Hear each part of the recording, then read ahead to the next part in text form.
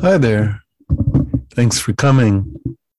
Welcome to Dharma Punks New York. I'm Josh. And if you'd like to support my work, of course, as a pastor, the Venmo is Dharma Punks with an X NYC. So thank you for that. Tonight, I'm going to be talking about secrets. It's sometimes a topic that comes up in the counseling work I do. And also it's a topic that's always relevant in the journey of healing, recovery. It's an important consideration, understanding the toll they take on our well-being, reminding us that we are, as a species, pack animals, find safety in numbers, and we've thrived due to our ability to cement robust affiliations that would help us not only secure protection from predators, but also developed through social organizations ways to survive inclement environments and so forth. So as pack animals, we have our brain is a social organ. What it does is it rewards us for positive connections with others that build up trust and affiliation. And because of this wiring, anterior cingulate cortex, both right and left hemispheres, we experience pride and joy when we feel well bonded with others. And on the other hand, we experience negative affects like shame and guilt when we in some way act from antisocial motives, or we expect some form of social exclusion or rejection to happen. Our nervous systems, in other words, are not self-contained. Our emotions are regulated in connection with others. And there's various terms that clinicians use, like neuroception and limbic resonance. And what they mean is that the bulk of our emotion regulation and the way that we feel safer in the world and we feel relaxed occurs in the nonverbal signaling back and forth of our internal experience through our tone of voice, our facial expression, whether we make eye contact, our body language, and we're rarely in control of these, rarely if ever in control of these signals that we send to others. And others receive these nonverbal signals and they unconsciously read them, interpret them, and through that, we bond together. We like to think that bonding when we meet a friend or we go out on a date is something that happens because we share similar ideas, views, beliefs, and those do play a role, but the bulk of the connection, or what really does the work of bonding human beings together, is right brain to right brain, as it's said, where our body language, tone of voice, the way we look at others transmits a sense of welcome, a sense of, or transmits an authentic disclosure of our internal experience. And another person hears that and they disclose through their affects, through their facial expressions, their tone of voice, what's going on inside of them. And together we attune, we develop a sense of trust. So given that regulation and safety and bonding depends on this disclosure of what's going on within us and this divulging of our internal states, which is done both consciously and unconsciously, it's interesting that as a species, we also develop the ability to withhold secrets from each other. Why is that? Given how important being truly seen for our authentic internal experience is. Well, in the influential years of childhood, when all the synaptic connections are being pruned away and resulting in vast overdetermined networks that create our beliefs and our behaviors during countless tens of thousands of interactions with caregivers and peers and siblings and family members. We learn which emotions and behaviors are socially well accepted and rewarded, and which behaviors and emotions are rebuked, punished, or shamed. And so from a very early age, and studies I read as early as 4.5 to 5 years of age, children learn to keep secrets. Why? Well, out of fear of being punished or shamed when we reveal something that we've done that we feel guilty over. And also we keep secrets as a way to see if peers are trustworthy. So we share something with them that we don't want them to pass on, and then we see if they can keep our secrets safe. And then from that, we develop trust. And another reason is that we want to obtain desired objects without being told off. So the child learns very quickly that if the parent is going to say no when it wants to eat sugar, it might wait until the parent isn't looking and then grab a cookie. In my case, there was these things called yodels, which I used to crave as a 5-year-old. And then when people would ask me, where are the yodels we bought, I would lie and deny and act surprised.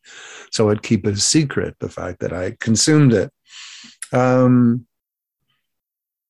So there's obviously developmental milestones that we all reach, and there's nothing wrong with the fact that that as children we learn to keep secrets. It's actually considered to be a sign that we've developed what's called mentalization and theory of mind, where we can interpret the fact that other people might not be happy with what we've done. Robin Dunbar, famous evolutionary psychologist who I'm a big fan of, notes that gossip and secrets were a vital resource for building, in some ways,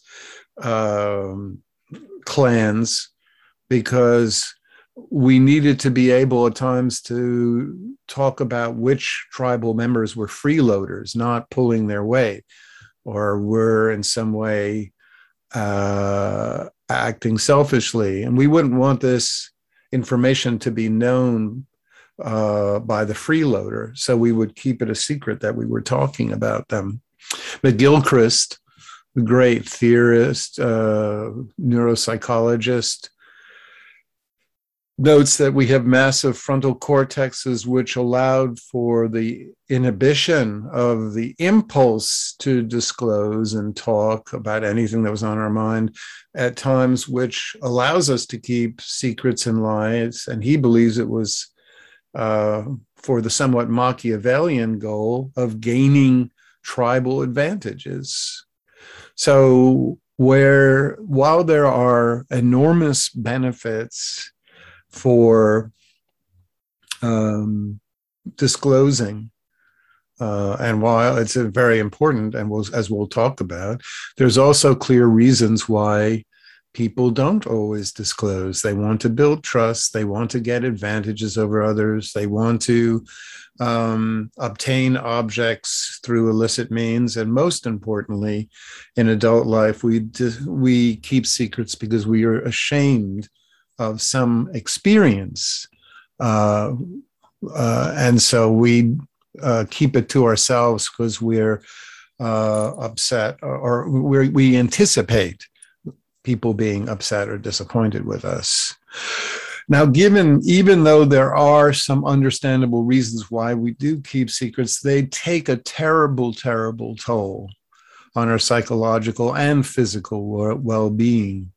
Over time, first and foremost, and there's so many reasons why it comes at a great cost, over time, the lack of correspondence between what we say when we say everything's fine, but everything's not fine, creates a discrepancy between our words and the nonverbal cues that we're expressing. I'm sure we've all had it where somebody has been angry, but as when we ask how are you doing, and they say fine, it creates this discrepancy. We can see from their tone of voice, their facial expression, that they're distracted, that they're upset, that they're angry with someone, yet their voice says everything's fine.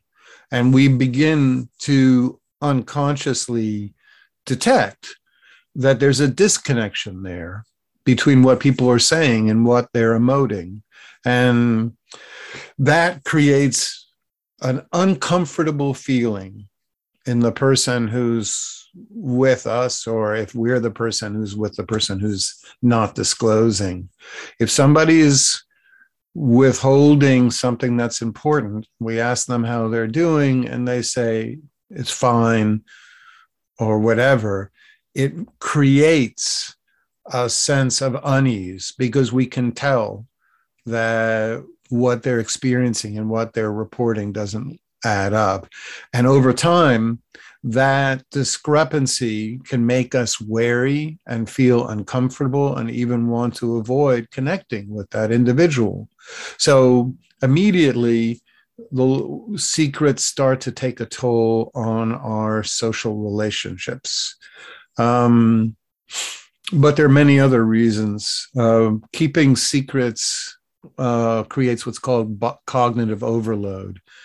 If I have a secret and I'm talking to you, I have to pretend like everything's okay or normal. I have to monitor myself to make sure I'm not revealing that. But then I also am aware internally of what I'm not disclosing. So that uses up all of our cognitive resources. And Anita Kelly at Notre Dame notes that concealing directly stimulates anxiety or depression. James Pennebaker, who we'll talk about at the University of Texas, I think that's where he was, noted that it causes hypertension and reduced immune system functioning. Dan Wegner at Harvard, the famous author of The Rebound Effect, that's so important in clinical psychology, noted that the more we try not to think about secrets, the more they become intrusive and have a rebound effect that eventually leads to rumination and extreme preoccupation. At the University of, I think, Columbia, I'm pretty sure it was Columbia, Michael Slepian and Galinsky, who's also there. I forget the name of the other psychologists, but they did 7 or 8 studies of some 13,000 people. And they found that the more people reported keeping important or not disclosing important events or experiences or desires, they experienced decreased feelings of authenticity, a reduced sense of well-being and satisfaction with one's life, greater fatigue, and most importantly, in virtually all of the 7 studies, they found that even when people are holding or keeping secrets for what they believe are good reasons, beneficial reasons, they, in all the studies, showed that keeping secrets comes at the cost of worsening sense of social isolation. This is because when we disclose secrets, it lessens the feeling that there's something unique, different, or broken about us. It's only through disclosure that we find out that all of our experiences are not abnormal, but are in some way quite normal. Maybe I'll tell a famous story about that in a moment, if I can remember. Evan Imber Black a developmental psychologist said that children in abusive family systems who are asked to keep secrets stop reaching emotional milestones. In other words, they stop developing socially, especially once they're shamed by parents not to talk about the violence or the drug use or the alcoholism at home. So the moment you require a child to keep secrets is the moment that child stops to reach very, very vital social milestones of connecting and so forth. Individuals are usually capable of keeping secrets, but the more they keep them, the more ashamed, isolated, and inauthentic they feel, in other words. And again, it takes also a physiological toll on our immune systems. Now, as harmful as secrets are, on the other hand, disclosure is, as a corollary, just as helpful.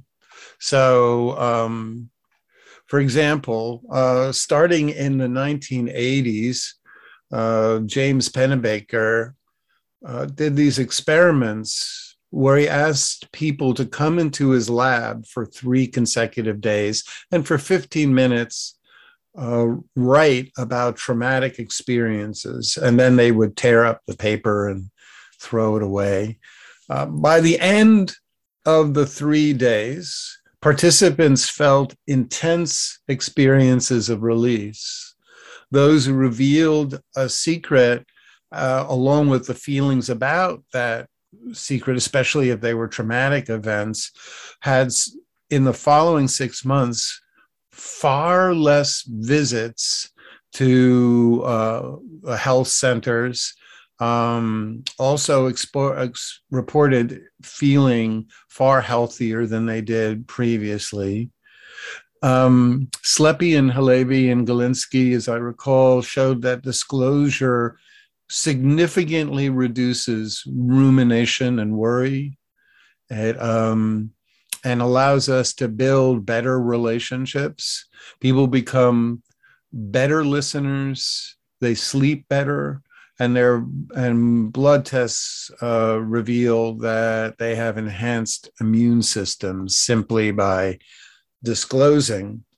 The great psychologist Donald Winnicott, another hero of mine, noted that in therapy, patients arrive or clients arrive hoping that the therapist will speak aloud for them their secrets, which will somehow, this is the unconscious hope, that the therapist will know our secrets, will speak them aloud for us, and thus relieve our sense of guilt, shame, or uniqueness. But instead, Winnicott noted that the key in therapy was that the therapist makes the space or the environment so safe, so like what he called a holding space, that the client themselves would be confident and felt safe enough to disclose or divulge what they had been keeping private. And therein lied the healing of therapy. In the 12 steps of recovery programs, the most challenging and vital step is probably the 5th step, when somebody in a recovery program finally discloses to sponsor the events that happened generally during their using, for which they feel ashamed or embarrassed. And it's up until this disclosure happens, the addict believes that they are unlovable, broken, and most of all, very unique and different from everybody else. And it's only in that powerful moment when the addict discloses the secret that the sponsor says, "Oh yeah, I did that too," or says, "Oh yeah, I know many people who've had the same experiences, that there's this huge unburdening, this huge relief, and this sense of the addict who believed that they were totally unlovable and unique and therefore had to solve all their problems, not by connecting with others, but by drinking or using, now realizes they're in a safe world where they can disclose their experiences without shame or rejection. And that's how recovery works. A significant problem in Western Buddhism is this emphasis upon the idea that Buddhism and spiritual practice rests on the isolated contemplation. It doesn't. The Buddha said that the entirety of the spiritual path was connecting with what he called Kalyanamitta, which is wise spiritual friends. Buddhist practice, spiritual practice, does not rest or is not centered upon the individual going off alone and meditating. The real spiritual event happens when we find others that we can unlock what we've kept hidden and reveal it in some way. In the Metta Sutta, when the Buddha talks about how important friendship is, what does he say? A real friend shares their secrets and listens to yours in confidence. They don't abandon you because of your secrets. So he puts at the epicenter of friendship, which is very much the epicenter of the spiritual path. He says the real central event of friendship is the disclosure of secrets. To his son, Rahula, he says that the only person who cannot be healed or be rewarded by the spiritual endeavor is someone who doesn't disclose their secrets. And he says to Rahula, any secret thought or inclination that causes suffering should be revealed to a teacher or a wise spiritual friend. And in it, there's no place for being shamed or rebuked. It's simply in the disclosure. And of course, Buddhism is not alone in this. In so many other spiritual faiths, of course, Catholicism, there's disclosure that is emphasized as well. The Patimokkha in Buddhism talks about that the rules that govern monks and nuns requires that they acknowledge secrets to each other, especially when there's any degree of conflict in the Sangha. So I think I've hopefully made a good case for why disclosing secrets is so important. I should note that there are unskillful and skillful ways to disclose. What are the unskillful ways to disclose secrets? One, as is emphasized in recovery circles, but should be emphasized everywhere, we should never disclose a secret to someone who will be emotionally wounded by that. We should wait until a time, unless it's absolutely vitally necessary. In other words, if somebody was in a relationship with A, was in a relationship with B, they've broken up, A feels guilty about the fact that they cheated throughout the relationship and then goes back and tells B that throughout the relationship they were secretly cheating with other people. That is not in any shape or form a skillful disclosure, and it should never be done because it's done completely callously without any regard as to how the information will affect B. We should never disclose things that we've done to harm someone unless we're absolutely sure that B or the person involved is ready and capable of hearing it without it in any way harming them. Two, we should also be aware that sometimes people are going through periods of their life where they already have a lot to process. And so if we are demanding attention or trying to disclose secrets with someone who already has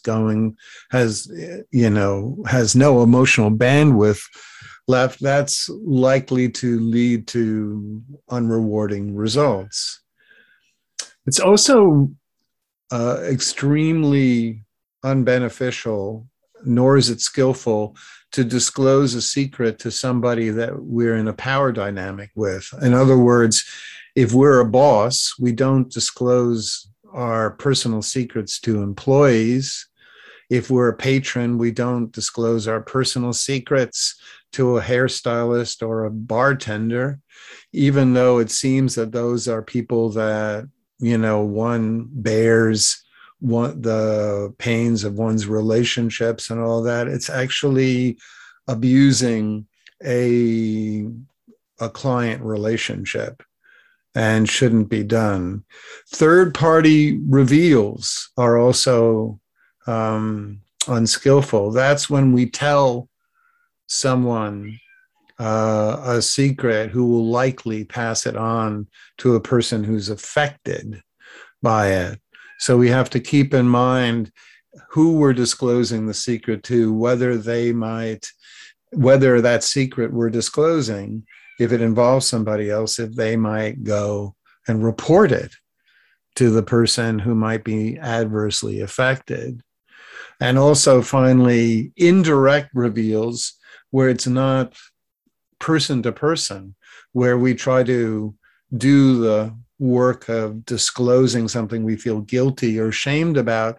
We don't do it by email, text message, or so forth, because it doesn't honor the other person's right to hear it in person. And also it completely deprives us of any benefit from revealing something that we've withheld from others.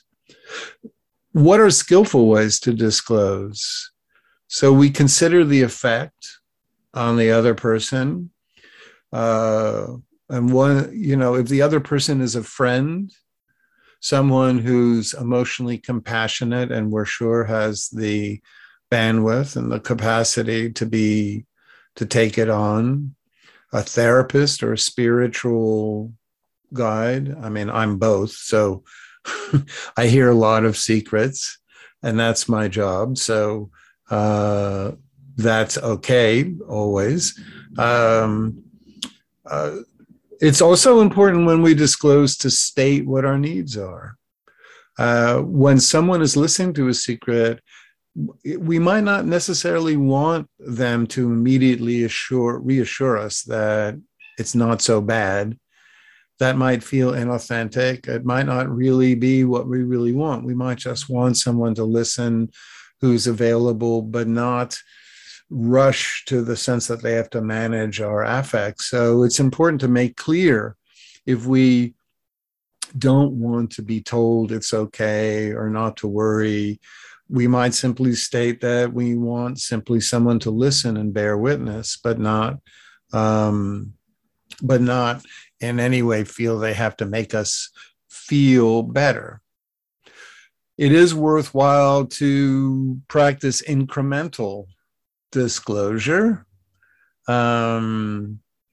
observing others' reactions as we disclose to make sure that they have the capacity. And if it turns out we're overwhelming them, then to stop. Certainly, I've heard people disclose extremely painful, traumatic events. And while it's okay with me because of my work as a Buddhist pastor and therapist, but with other people, if we disclose extreme traumas, it might be triggering for them. So we want to do it slowly and see if they're capable of holding that which we're revealing. Again, Pennebaker's strategy of writing out secrets can help us in the interim release some of the burden of shame or guilt. So I think that's pretty much all I'm going to. I had more notes, I remember, but I don't think I think that's a good place to stop and for us to practice. And in our practice, we're going to also see if we can develop the feelings of confidence, so that if we do have anything that we haven't disclosed that we've been harboring and in some way keeps on returning in an intrusive way, we can develop the capacity to disclose it. So thank you for listening. And now find a very comfortable position. You can lie down, you can sit in a comfortable chair, you can lie on the ground, you can sit on a cushion. Don't feel in any way expected to cop a rigid meditative posture. I just want you to be comfortable, but hopefully we'll put just enough effort into our practice that we can balance ease with being still awake.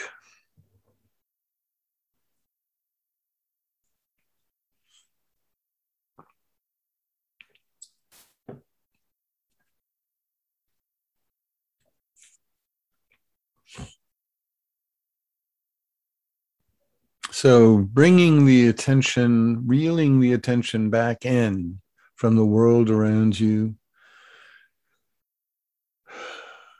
letting the world around you become a blur. You can still, with your eyes closed, have sounds present, but see if you can bring the focus of your attention to bear on the internal sensations, feelings that are occurring somatically. So, for example, you might want to just note if there's anything uncomfortable in your body that you can address at this point. For example, maybe the shoulders still feel a little bit tight. You might want to rotate them and relax them. If your clothing feels too tight, just address that. If your jaw feels clenched, release it. If you can find a more comfortable way to rest, relax, that's welcome.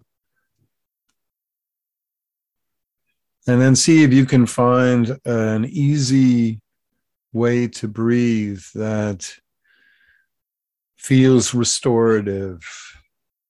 And generally that means paying attention to the exhalations.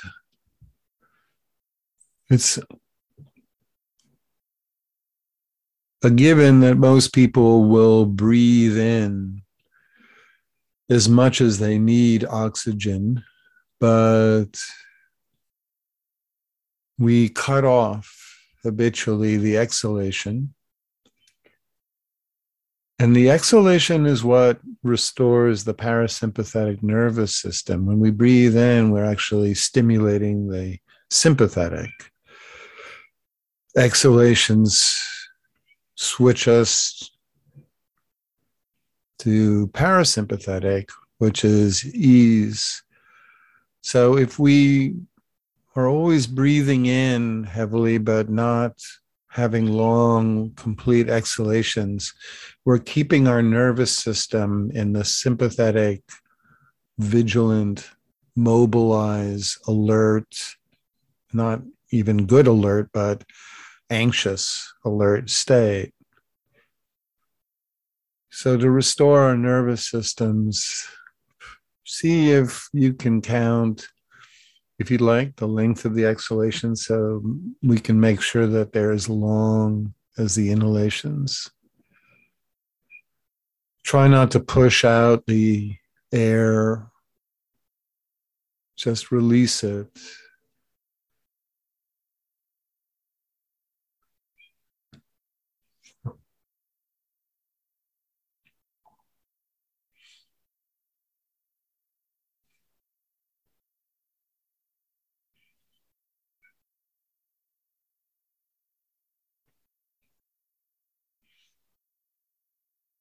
If you can cultivate abdominal breathing, that is especially soothing, tones the vagal nerve, and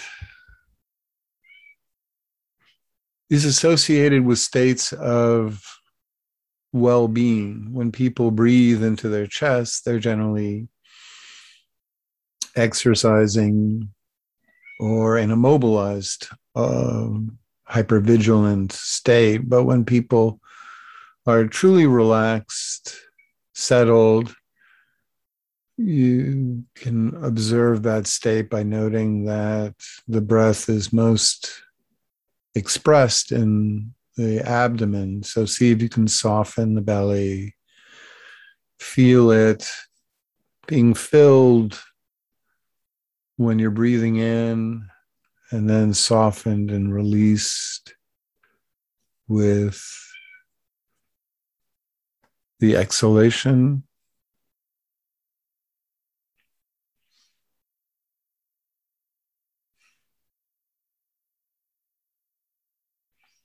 Whenever we're in a difficult situation in life, one of the first ways we can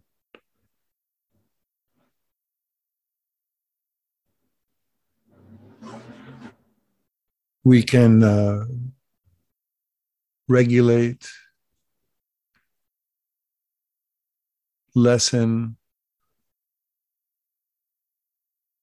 the tension or the feeling of emotional unrest is by bringing our awareness to the belly, soften, keep it relaxed, keep the breath flowing into it. It shifts us so efficiently back into that rest and digest state.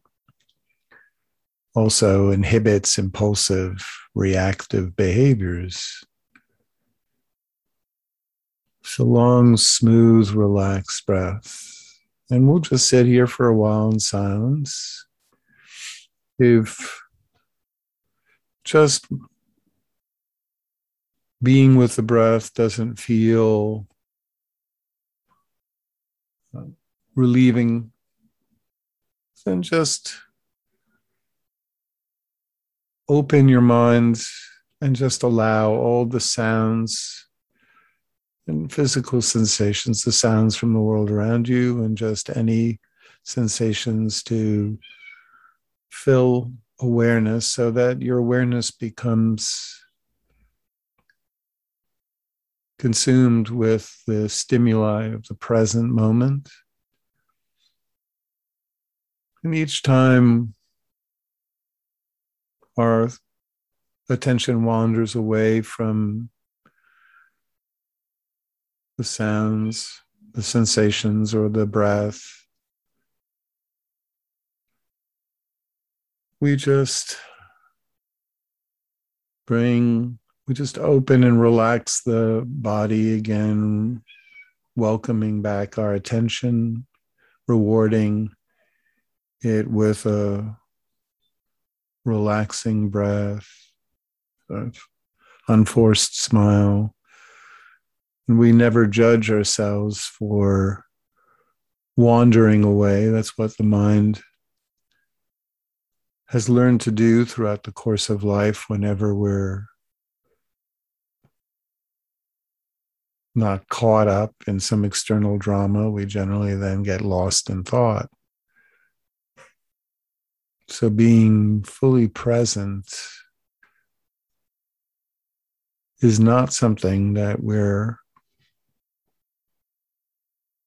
the mind has been familiarized with.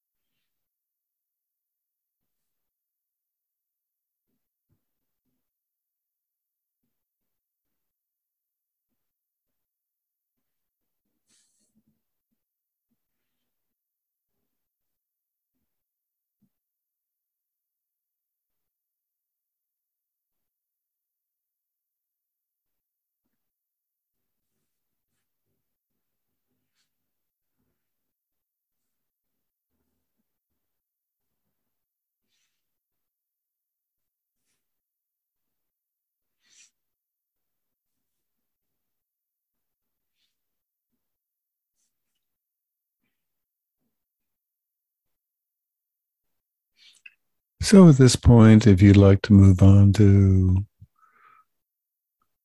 a visualization practice related to tonight's talk, we can, or you can continue simply to find rest and peace in the present moment, both of which are absolutely fine and welcome. So if you'd like, just open your mind to a state where we're not too analytical or logical, and we just allow a creative state of awareness where we allow whatever arises to arise and just ask the depths of the mind, is there anything that we haven't disclosed, revealed, shared about that perhaps out of embarrassment or guilt or just fear that people won't find it interesting or for whatever possible motivation, anything that we haven't disclosed that we've kept to ourselves,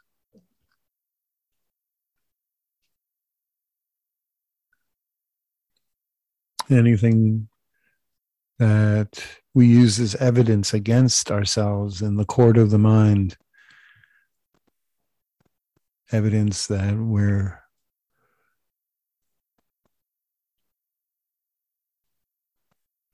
in some way lacking, not good enough, or anything that we use as evidence to create a story that we're unique or different, or that a sense that people wouldn't understand.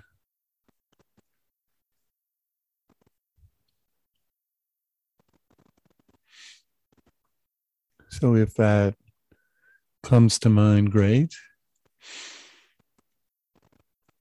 If not, just for the purposes of the exercise, just assume that there is something that you've been struggling with but haven't disclosed. And now what I'd like you to do is conjure from your mind someone in your life that you'd feel safe disclosing, or at least safer disclosing.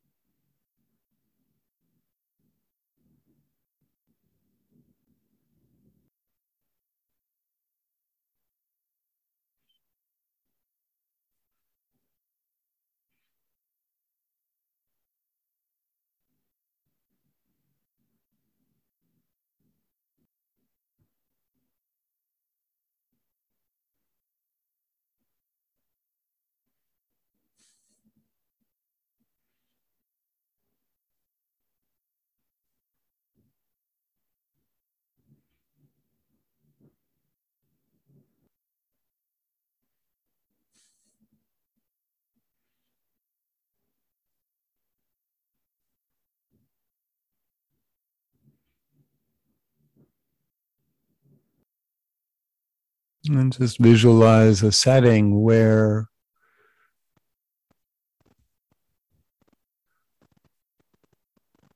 you feel comfortable or supported enough that you could disclose or reveal this part of ourselves or this part of our experience that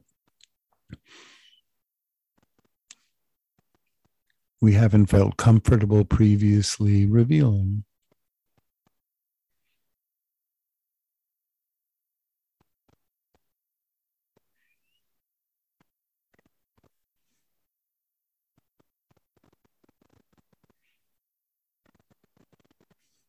If no one comes to mind that feels safe enough, just visualize some figure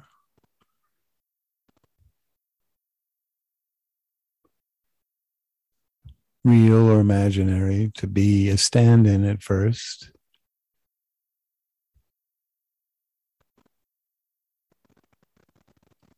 And in this visualization practice, in the simplest way, in your mind,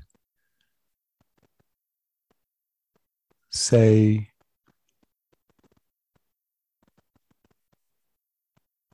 the truth. Speak your truth.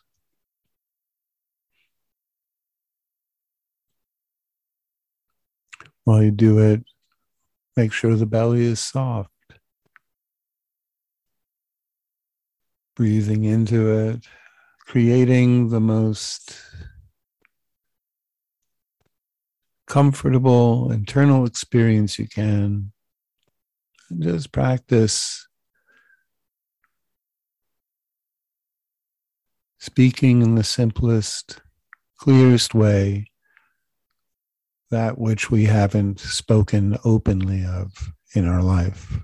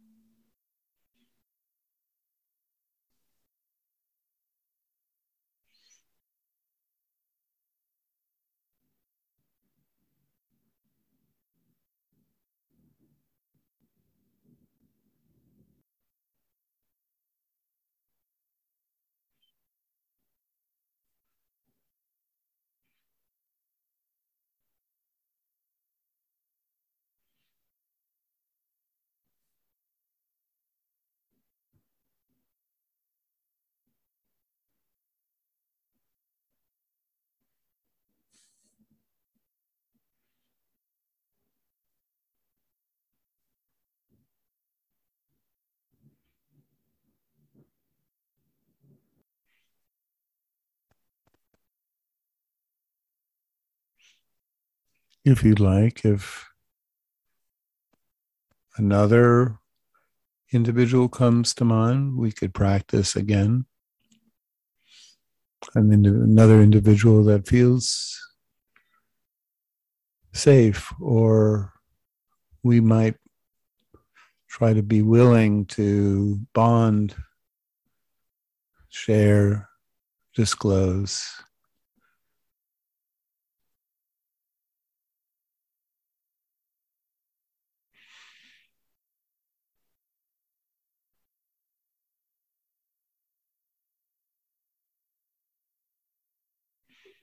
We might even sense what kind of relief it would be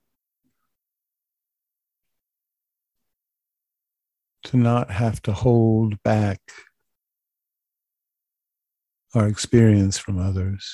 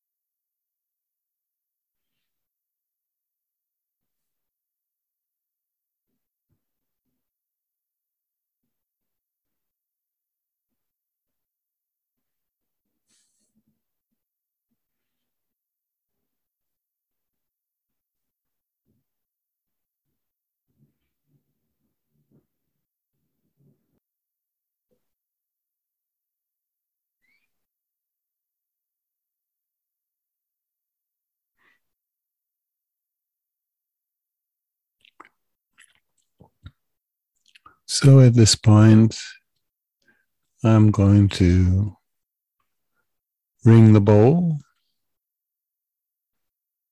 And when you hear the sound, just take your time. There's no need to rush back to open your eyes.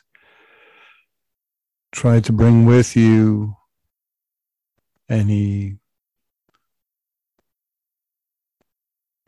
feelings or benefits or ease that you developed during your practice.